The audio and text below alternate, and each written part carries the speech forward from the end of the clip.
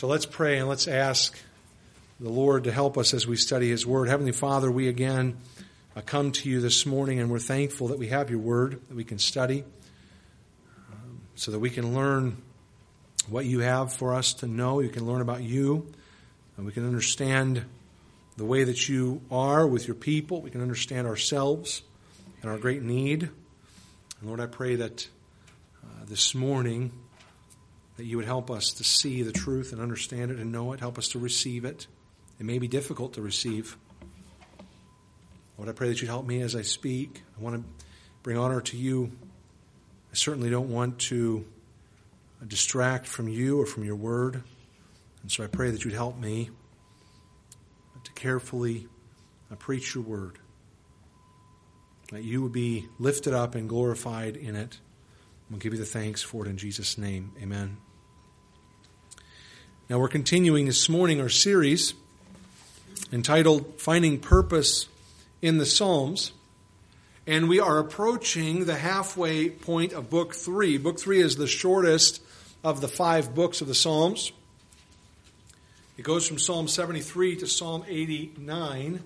And so we are almost halfway through it. But as I said before, the Psalms are not arranged by chance. We've taken note of this at several points along the way. The Psalms in the Psalter were arranged as they are for a purpose. Now, that purpose is not always clear to us.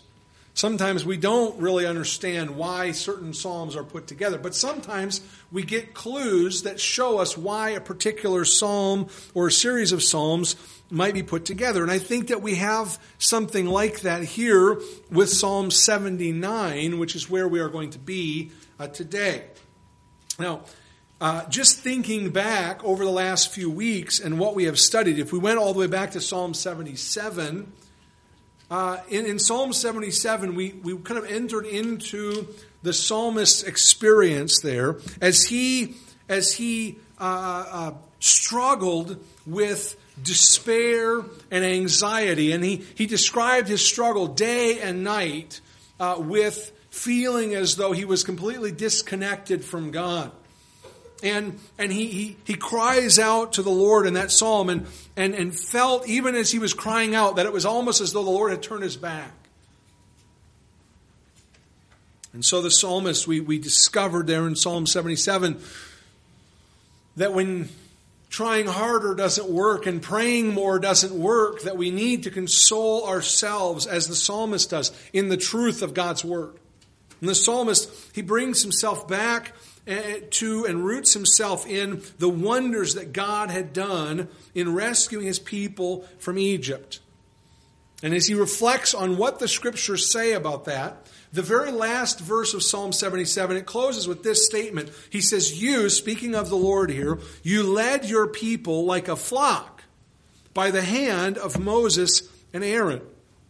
Now, when Israel was there at their most vulnerable and weakest point, the psalmist is reflecting back on that from his vantage point. He sees that the Lord raised up godly men to lead the people.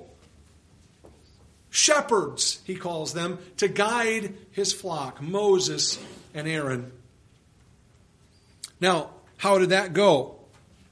God raised up Moses and Aaron to shepherd the flock. Anybody, can you summarize it in one word, how that went? Anybody? What's that? It didn't. Yeah. Very, very badly. That didn't go well at all. Psalm 78, we looked at that. That took us a few weeks. We looked at that and we saw that those sheep like to bite. And they didn't particularly care to follow their shepherds. All through those years in the wilderness, they complained and they murmured about Moses and about Aaron, these shepherds that God had raised up. These were God's choice shepherds. And generation after generation failed to follow God with a sincere heart. First, we read about the fathers that came out of Egypt, and they refused to enter the land, and their lives were wasted in the desert. Then their sons grew up, eating manna each day, drinking water from the rock. And their sons challenged God to prove himself over and over. And they brought judgment and death on themselves. Their children grew up in the land of Canaan. And they dwelled in cities that they did not build. And they ate from vines and from fruit trees that they did not plant. And yet they followed the worthless idols of the land. Again and again, God's chosen people of Israel proved that their hearts were not right and their spirits were not faithful. But even Psalm 78 ends with a note of hopefulness. Because at the end of Psalm 78, we read about a man, David, whom the Lord raised up. And we're told that he took him from the sheepfold and he made him the shepherd over his people. You see the common theme here from Psalm 77 at the end. Moses and Aaron, shepherds to guide the people. And here's David, the shepherd over the people. And the last verse of Psalm 78 reads this way: "So he shepherded them according to the integrity of his heart, and he guided them by the skillfulness of his hands." Finally, at the end of Psalm 78, Israel has a shepherd after God's own heart. A man who would lead them like Moses had. Surely the choice of David to be king over Israel would lead to a golden age of blessing and faithfulness among God's people.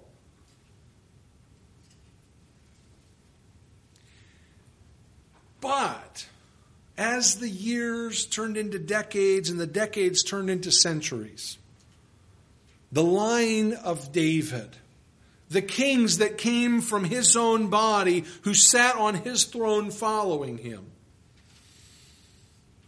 that line proved to be no more faithful than their fathers who had died in the wilderness. And after somewhere around 400 years or so, the Lord was forced to cut off the throne of David from Jerusalem. Now we call that the Babylonian captivity. When the land of Judah was overrun by the Chaldeans and the city of Jerusalem was left in ruins, the very temple of Yahweh himself was desecrated and destroyed. The great stone walls that surrounded the city were burned to the ground.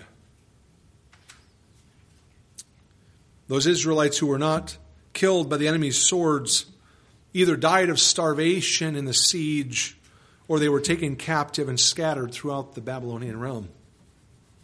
Only a small fraction of people remained in the land. And they were generally the ones nobody cared about. The dregs of society, if you will. Among them, apparently, the author of Psalm 79. And he begins his lament by recounting what has happened to them. Let's look at Psalm 79, verse 1 through 4. "O God, the nations have come into your inheritance. Your holy temple they have defiled. They have laid Jerusalem in heaps. The dead bodies of your servants they have given as food for the birds of the heavens, the flesh of your saints to the beasts of the earth. Their blood they have shed like water all around Jerusalem, and there was no one to bury them. We have become a reproach to our neighbors, a scorn and derision to those who are around us." These opening verses of the psalm really present us with the first kind of major point, or the first major element of the psalm. I've entitled it this way, very simply: Yahweh's property was defiled. That's really the thrust of these verses. It's all about the Lord God who owns this land and these people. These are his possessions, and they have been corrupted and destroyed. Notice how the psalmist appeals to God in these first two verses. He calls it your inheritance, your holy temple, your servants, and your saints. All of it belonged to God. The inheritance that he speaks there in verse 1 was the land of Canaan. This was the land that he had promised to give to Abraham and to his descendants forever. The temple, of course, was there in Jerusalem. It was if you remember, the Mount Zion which he loved. If you look back just a couple of verses at Psalm 78 and verse 69. We see this tremendous contrast. Mount Zion which he loved. And at the end of verse 1, it is Jerusalem that has been laid in heaps. What happened? What a change. What a contrast. God had chosen that city to be his dwelling place, to be holy unto the Lord. And yet the enemies of Israel, these pagan Babylonians, they didn't just conquer the land and the city. That would have been enough. They rushed into the most holy place. The place in the temple where even the priests of Israel did not dare to go, but only the high priest. And only once a year would he go into that room. These unclean Gentiles had marched right in.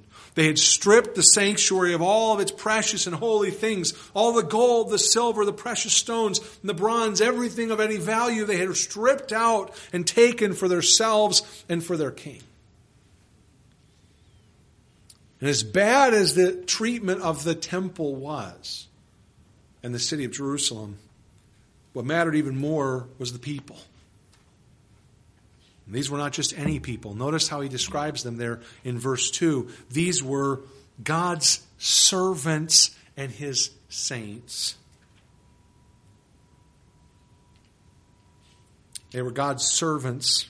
You know, like David at the end of Psalm 78 and verse 70. David, his servant whom he chose.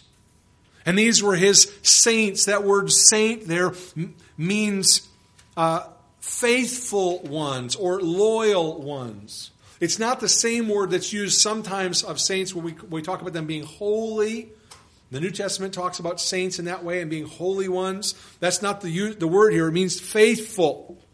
Those who have been loyal. These people who have loved God and have loyally obeyed him and followed him, they have kept his commandments. They have remembered his works.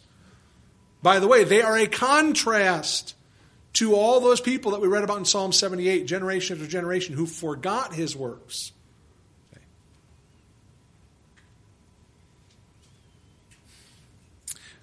These were ones who'd been faithful.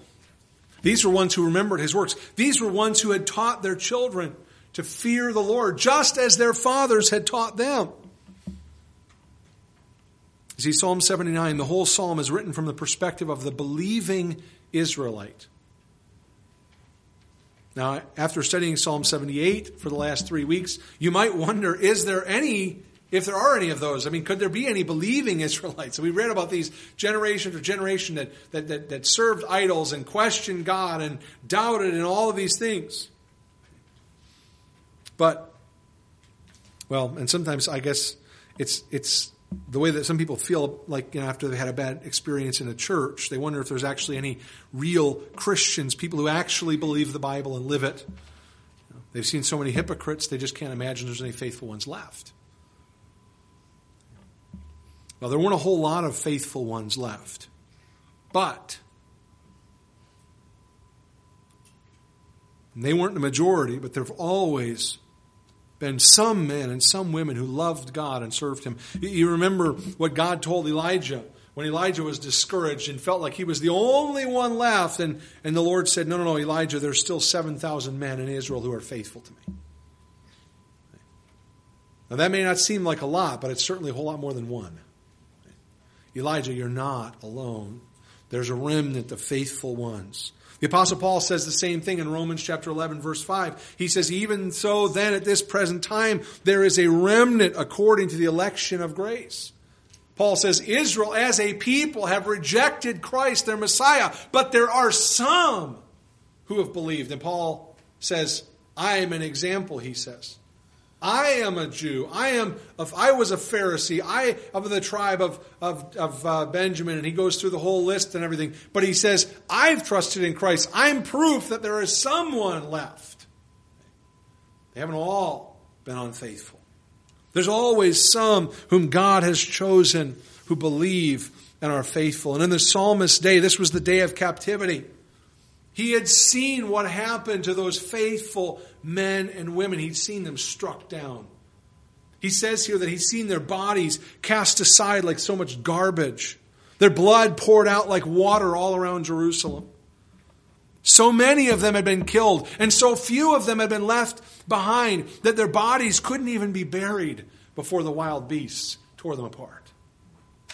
This was like a final insult, the desecration of their bodies, not even being able to bury them properly. Even in death, these faithful ones were defiled, as their bodies were left as food for scavengers. When you think about that, it's no wonder that the city of Jerusalem and its surroundings became a place of reproach and scorn. I just try to imagine the smell as thousands, maybe tens of thousands of bodies were lying unburied, being picked apart by the wild animals and left to rot in the hot desert sun. Anyone with any sense would avoid that place. By the way, you may not have caught this when Edward read in Ezekiel 26, but if you get a chance to go back and look at the opening verses, the reason that the Lord proclaims such a striking judgment on Tyre is that they mocked his people in the day of their calamity. That's what he says there. They laughed and they reproached and scorned. The psalmist says here in verse 4, we have become a reproach to our neighbors. So providentially, the Ezekiel 26 reading is not disconnected from Psalm 79 at all. It's an illustration of God's anger at those who mocked and scorned and reproached his people. And as I say, on one hand, it's understandable that Israel's neighbors would deem her a disgrace. The city is lying in ruins. It's a smoldering heap. Her people are scattered across the hills, their bodies food for the beasts. The smell alone would have caused most people to avoid it and consider it with contempt. But there's something more that's suggested here by the idea of reproach, and that's important. See, back in Psalm 78 and verse 66, it was the Lord who beat back his enemies and put them to a perpetual reproach. That was God's doing when he arose from his apparent sleep and came to his people's aid. He was talking about God striking down the Philistines and raising up the Israelites under Saul and then under David to take charge there over their enemies. And it said that he made their enemies a perpetual reproach. But again, how the tables have turned. But you got to understand that from the perspective of Israel's neighbors who do not believe in the Lord, right, from the perspective of Israel's neighbors, the problem here was that Israel finally faced an enemy that was just too great for the Lord to defeat. That the mighty armies of Babylon had come in, and because they were so great and powerful, they laid waste to the land. In the minds of Israel's neighbors, this is proof that these foolish Israelites who'd been trusting in Yahweh had been mistaken. They trusted in the Lord, and what good had it done them? Their cities were destroyed. Their homes were ruined. Their children were taken as slaves, and God had done nothing. In fact, God hadn't been able to do nothing. Please understand, I'm speaking here from the perspective of the unbelievers as a fool. That's the reproach that he's talking about here. They looked on the fall of Jerusalem and the fall of Judah, and they said, well, it just proves it. Those Israelites and their foolish worshiping of that God, well, they made a mistake. If only they had worshipped the right gods, then they maybe would have survived. Now we continue on, because the result of that was that the glory of God was despised. Verse 5, he continues, he says, how long, Lord? Yahweh, he uses now the covenant name here. How long, Yahweh? Will you be angry forever? Will your jealousy burn like fire? Pour out your wrath on the nations that do not know you, and on the kingdoms that do not call on your name. For they have devoured Jacob and laid waste his dwelling place. Oh, do not remember former iniquities against us. Let your tender mercies come speedily to meet us, for we have been brought very low. Help us, O Lord, or O God of our salvation, for the glory of your name, and deliver us and provide atonement for our sins for your name's sake. Why should the nations say, where is their God? Let there be known among the nations in our sight the avenging of the blood of your servants which has been shed. Let the groaning of the prisoner come before you according to the greatness of your power. Preserve those who are appointed to die, and return to our neighbors sevenfold into their bosom their reproach with which they have reproached you, O Lord. There are two perspectives here in this kind of central passage of the psalm. There's the vantage point of the nations that do not know Yahweh. And then there's the point of view of the psalmist and all those who've trusted in the Lord. And I want to evaluate those two here. From the perspective of the nations, Yahweh is irrelevant. They don't know him. They don't think of him. They don't call on him. They don't fear him. That's why they've devoured Jacob. And he describes that in verses 6 and 7. They don't fear the Lord. They've devoured Jacob. They've swallowed up God's chosen people, and they've rejoiced even as they've done so. And notice what he says there in verse 10. Where is their God? This is what the nations say of these Israelites who trusted in the Lord. Where is their God? These Jews have trusted in Yahweh. They've rejected all of our gods. They think their God is so special. But where is he when they need him? And you see how the name of the Lord becomes despised. Israel's cities are in ruins. Their people have been shattered. But they themselves are not really at the root of this. It's the Lord. The scorn that's heaped on him. Because he couldn't protect them. Because he couldn't take care of them. And you see how these lost men and women become more and more bold in their proclamations. They begin to mock Israel's God, who in their eyes has proven himself to be completely inept. Again, we see this. We see this even now in our day, all the time. We've seen it very recently. People mocking the idea of praying for victims of violent crime and natural disasters. If you say, well, I'm praying for you out there and put it on the media or something, they go nuts. They say, well, you should do something. You don't just pray, thoughts and prayers. What does that mean? Do something about it. They act as if prayer is just another form of inaction. But that's nothing more than mocking the God to whom we pray. Because prayer is only inaction if you believe that the God whom we pray to can do and will do nothing in response to it. That's the reproach and the scorn of the Lord that we see in this psalm on the part of these unbelieving nations. What could God possibly do against this great army of Babylon? Nothing. And so Israel lost. And in the minds of those who are unbelievers, they scorn and they scoff. They mock those few faithful ones. They mock them for being so foolish as to trust in the Lord. Of course, that shouldn't surprise us. We get to the New Testament and we see Jesus Christ hanging on the cross. And what do? The crowd that's there underneath him, they mock him. And they say, he trusted in the Lord. Let the Lord save him. If God really is trustworthy, he would save him. He would rescue him from the cross. And no doubt in the minds of those scoffers when Jesus died and breathed his last breath on that cross, in their hearts it was confirmed, yes, he was a fool because he trusted in the Lord. Of course, we know there's a whole lot more to that story.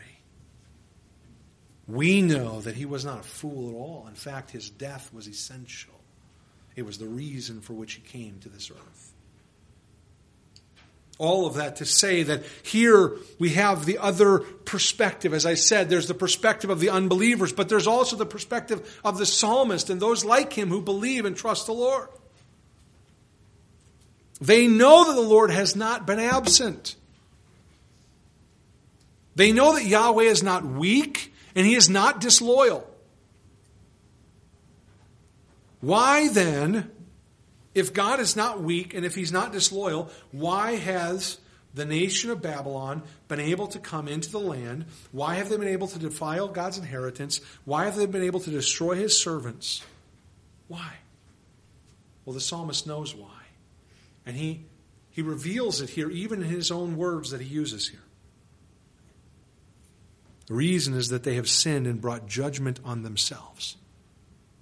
You got to notice, first of all, look at what he says in verse 5. The questions that he asks. He doesn't ask God, why did you do this? He doesn't say, God, why are you angry? He knows why the Lord is angry. The why question doesn't come up here because he knows why. Why did this happen? Well, even the last part of verse 5, he kind of reveals the why there. There's a word that he uses that's important. It's the word jealousy. Will your jealousy burn like fire? See, the psalmist understood something here. He understood that the Lord's anger was a product of his jealousy. And what was it that had stirred up his jealousy? Well, we read about it in Psalm 78 over and over and over again. That his people, the nation that he had chosen from among all of the nations of the earth, that he had delivered from bondage in Egypt, that he had established in the land of Canaan, his people had been unfaithful. His people had worshipped false gods. His people had refused to remember his works. And they had stirred up God's jealousy.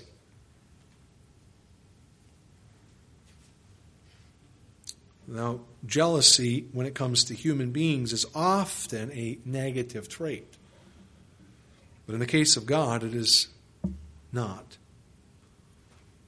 God's jealousy is very simply this, that He will not tolerate a rival.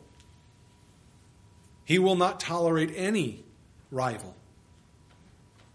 And yet, the Israelites over and over again, generation after generation, had turned to other gods. And therefore, his jealousy, his refusal to tolerate a rival. When I try to explain this to people, a lot of times I use the illustration of marriage. Within a marriage covenant between a man and a woman, jealousy is the natural and right response when there is a potential rival. Now, it's inappropriate, generally speaking, for, say, a man to be jealous of a woman whom he's not married to, because he has no claim there. But when there is a marriage covenant, and there is another party that threatens to be a rival, it ought to spark jealousy in the heart of the one. Because like God, we ought not tolerate a rival within the marriage covenant, within the marriage bond. God refused and still refuses to tolerate a rival in the hearts of his people. And so his anger burned against them, but it was deserved. They brought it on themselves. That much is clear even from verse 5. The Lord's anger is the fire of his jealousy. The second thing, though, that we need to see is this. They have been suffering, in large part, for the sins of the past generations of Israelites. You can see this in verse 8. He talks here about the former iniquities. For generations, the children of Israel had turned away from God. And even though there was always a believing remnant, the majority of the people, from one generation to the next, had followed their father's footsteps and worshipped and served other gods. Now, we do need to be careful here, and I want to explain this carefully, that we don't misunderstand what he's saying. It's not that God had punished him and his generation, the generation of the captivity, because their fathers had sinned as though his generation was righteous and their fathers had sinned, and therefore God didn't punish the fathers, but he punished them. That's not the case. The generation of the captivity was just as wicked and unrighteous and unfaithful as their fathers had been. And the psalmist readily admits that. In verse 9, he speaks about our sins and needing atonement. He acknowledges readily that they are not innocent themselves, but the sins of the previous generations had been building up for generation upon generation. Their consequences had been passed down to their children and their grandchildren and had been continuing to compound. Again, we see the same thing is true today, that the decisions that we make have an impact on our children and our grandchildren. Does that mean that our children and our grandchildren are not responsible for their decisions? No. They still must choose to obey the Lord. But our choices have an impact. Our sins have an impact on the next generation. Again, it doesn't mean your kids aren't responsible for their own lives and decisions, but it does mean that they will be affected to some degree by the choices you've made. And I'll be remiss if I didn't just mention that the Old Testament, when it talks about this, in fact, even back in Exodus chapter 20, when it speaks about this in the Ten Commandments, it says that there is mercy. There is mercy on those who fear the Lord. So we don't have to have this idea of that some people have this idea of generational curses that get passed on from generation to generation and we're helpless to do anything about them. The Scripture says there is mercy from the Lord. So just because your parents were sinful doesn't guarantee you're going to suffer because of that. But it does mean that there are some obstacles you're going to face, I guarantee it. And that happens every generation. My point is this, that the psalmist is saying, listen, our fathers were sinful and wicked. Generation after generation, they have sinned, and we can't do anything about it.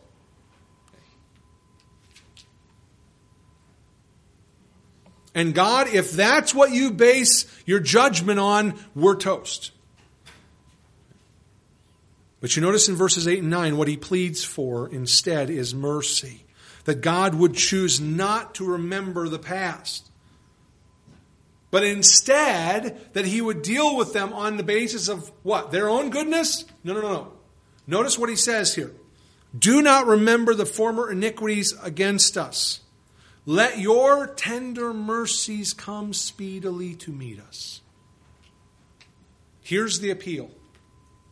He isn't saying, God, forget about the past sins and remember how good we are today and just grant us some favor because we're okay today. That's not what he says. He says, Lord, be merciful to us because of who you are. Because you are compassionate. Because you have a strong love. That word tender mercies there in verse 8, it really is... It's a feminine term, and it describes the love of a mother, the passionate love of a mother for her child. And he says, Lord, you have this passionate love for us. Let that be the basis of your interaction with us. Not our past sins. Not the iniquities of the generations that we have piled up, and certainly we have earned this. But Lord, instead of judging us on that basis, allow your mercy, your compassion to be your driving force. There's no demands here. He admits that they have been brought low. The Israelites had grown proud. They had forgotten God, but now they have been humiliated. And so what do? They appeal to the God of our salvation, he says. Help us. The God who saves, deliver us and provide an atonement. This is incredibly powerful there in verse 9, the language that he uses. In order to save them. You see, this is important too because sometimes people have the idea that God can just, if he chooses, he can just forgive everybody. As if God could just say, you know what? There's been a lot of a lot of good and bad, and a lot of things have been done wrong. But I just think I want to give everybody a break. I'm just going to forgive everybody. When I was a teacher, I have students sometimes that would ask for kind of, well, the test was a bad test. Can you just throw it out? Just like, let's all go back to zero. And there were actually a couple times where I looked at the test and I went, yeah, you know what? I really didn't do a very good job writing this test, and it was not fair. And I did give them another test. Okay, let's start over. Let's do another one. Give you a better example. But that's not what the issue is here. Some people think God can just say, let's just wipe it all out. Just forgive everybody across the board. But the psalmist recognizes that's not possible. That can't be done. The psalmist says, Lord, we have sinned. They're our sins. And if you're going to deliver us, if you're going to save us, first you must atone for our sins.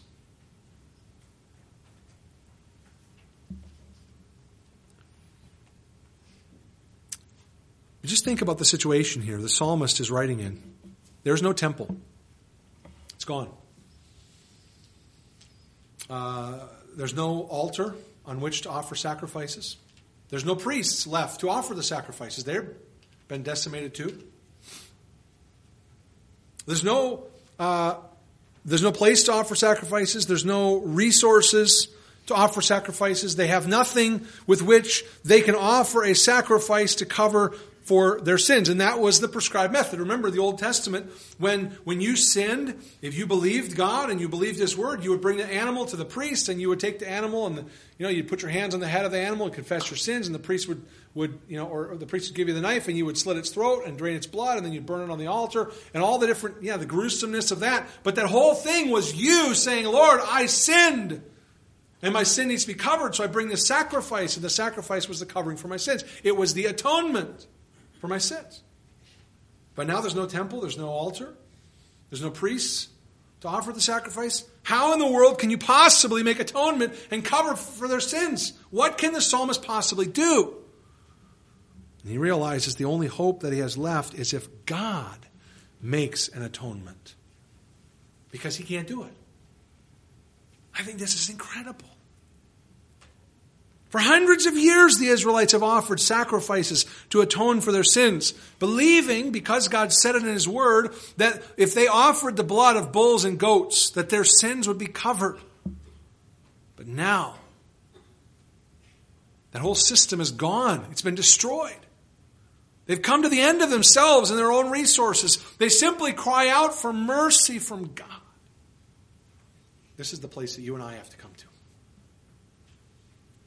This is the place that we must come to. We have sinned against God. We have rebelled against Him. We've refused to follow His commands. Scripture says all we are like sheep have gone astray. We have turned every one of us to his own way. And what sacrifice can we offer for our sins?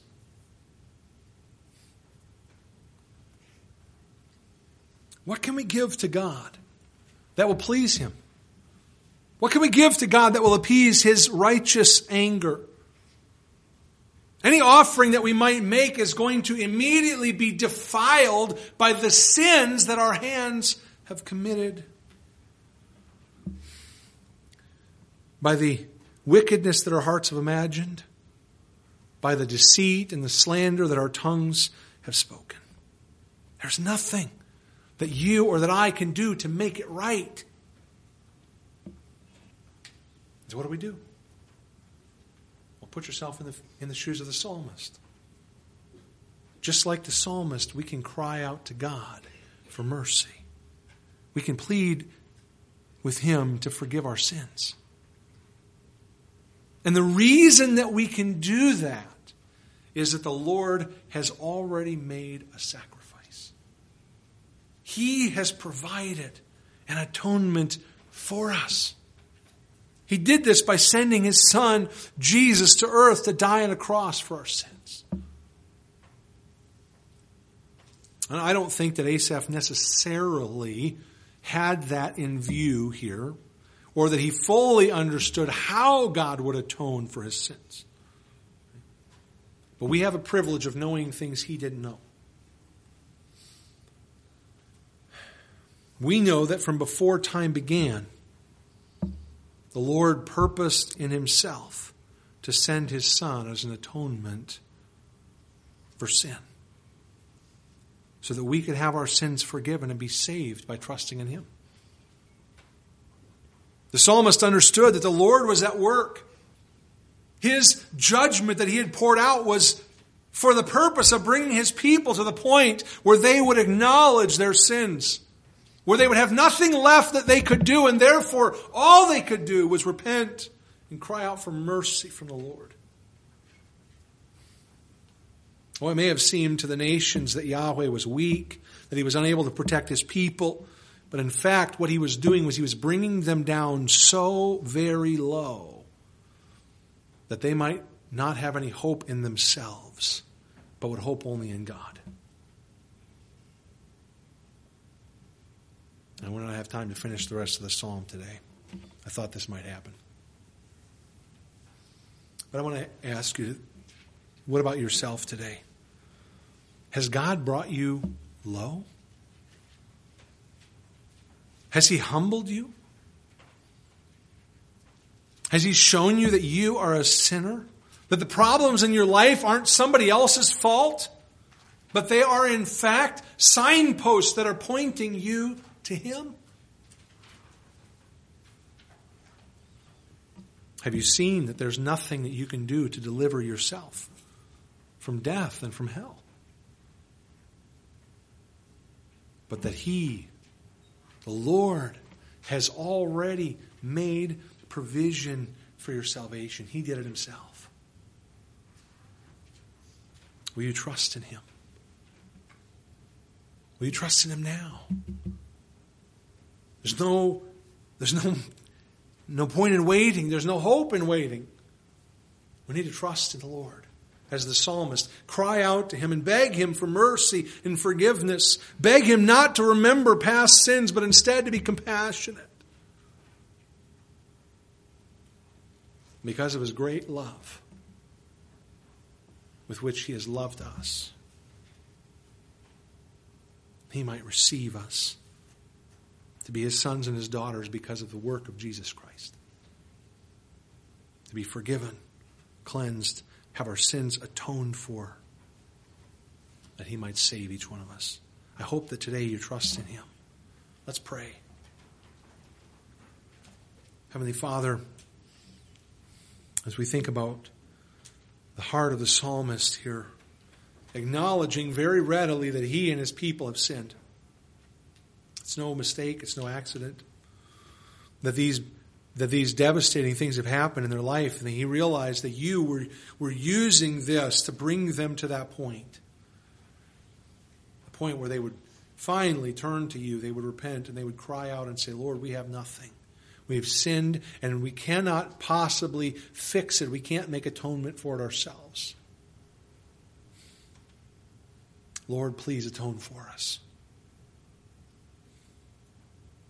And I pray that today, if there's anyone here who has realized that they have sinned, that they have rebelled against you, that they have gone their own way and determined to chart their own course, that they're going to be the master, they're going to be in charge of their life.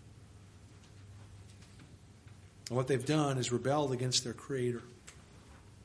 And they have brought themselves under judgment, condemnation. And you can save them, but you cannot save them apart from atonement. Blood had to be shed. Their sins have to be dealt with. And I pray that they would see that Jesus Christ has paid in full the price of their atonement. Lord, if there's anyone here this morning who has never trusted in you, who's never turned to you in repentance and faith, I pray that today they would cry out to you. Even now, they would cry out for mercy, that you might deliver them, that you might rescue them from death and hell, which they have brought on themselves because of their sin. And I pray all this in Jesus' name. Amen.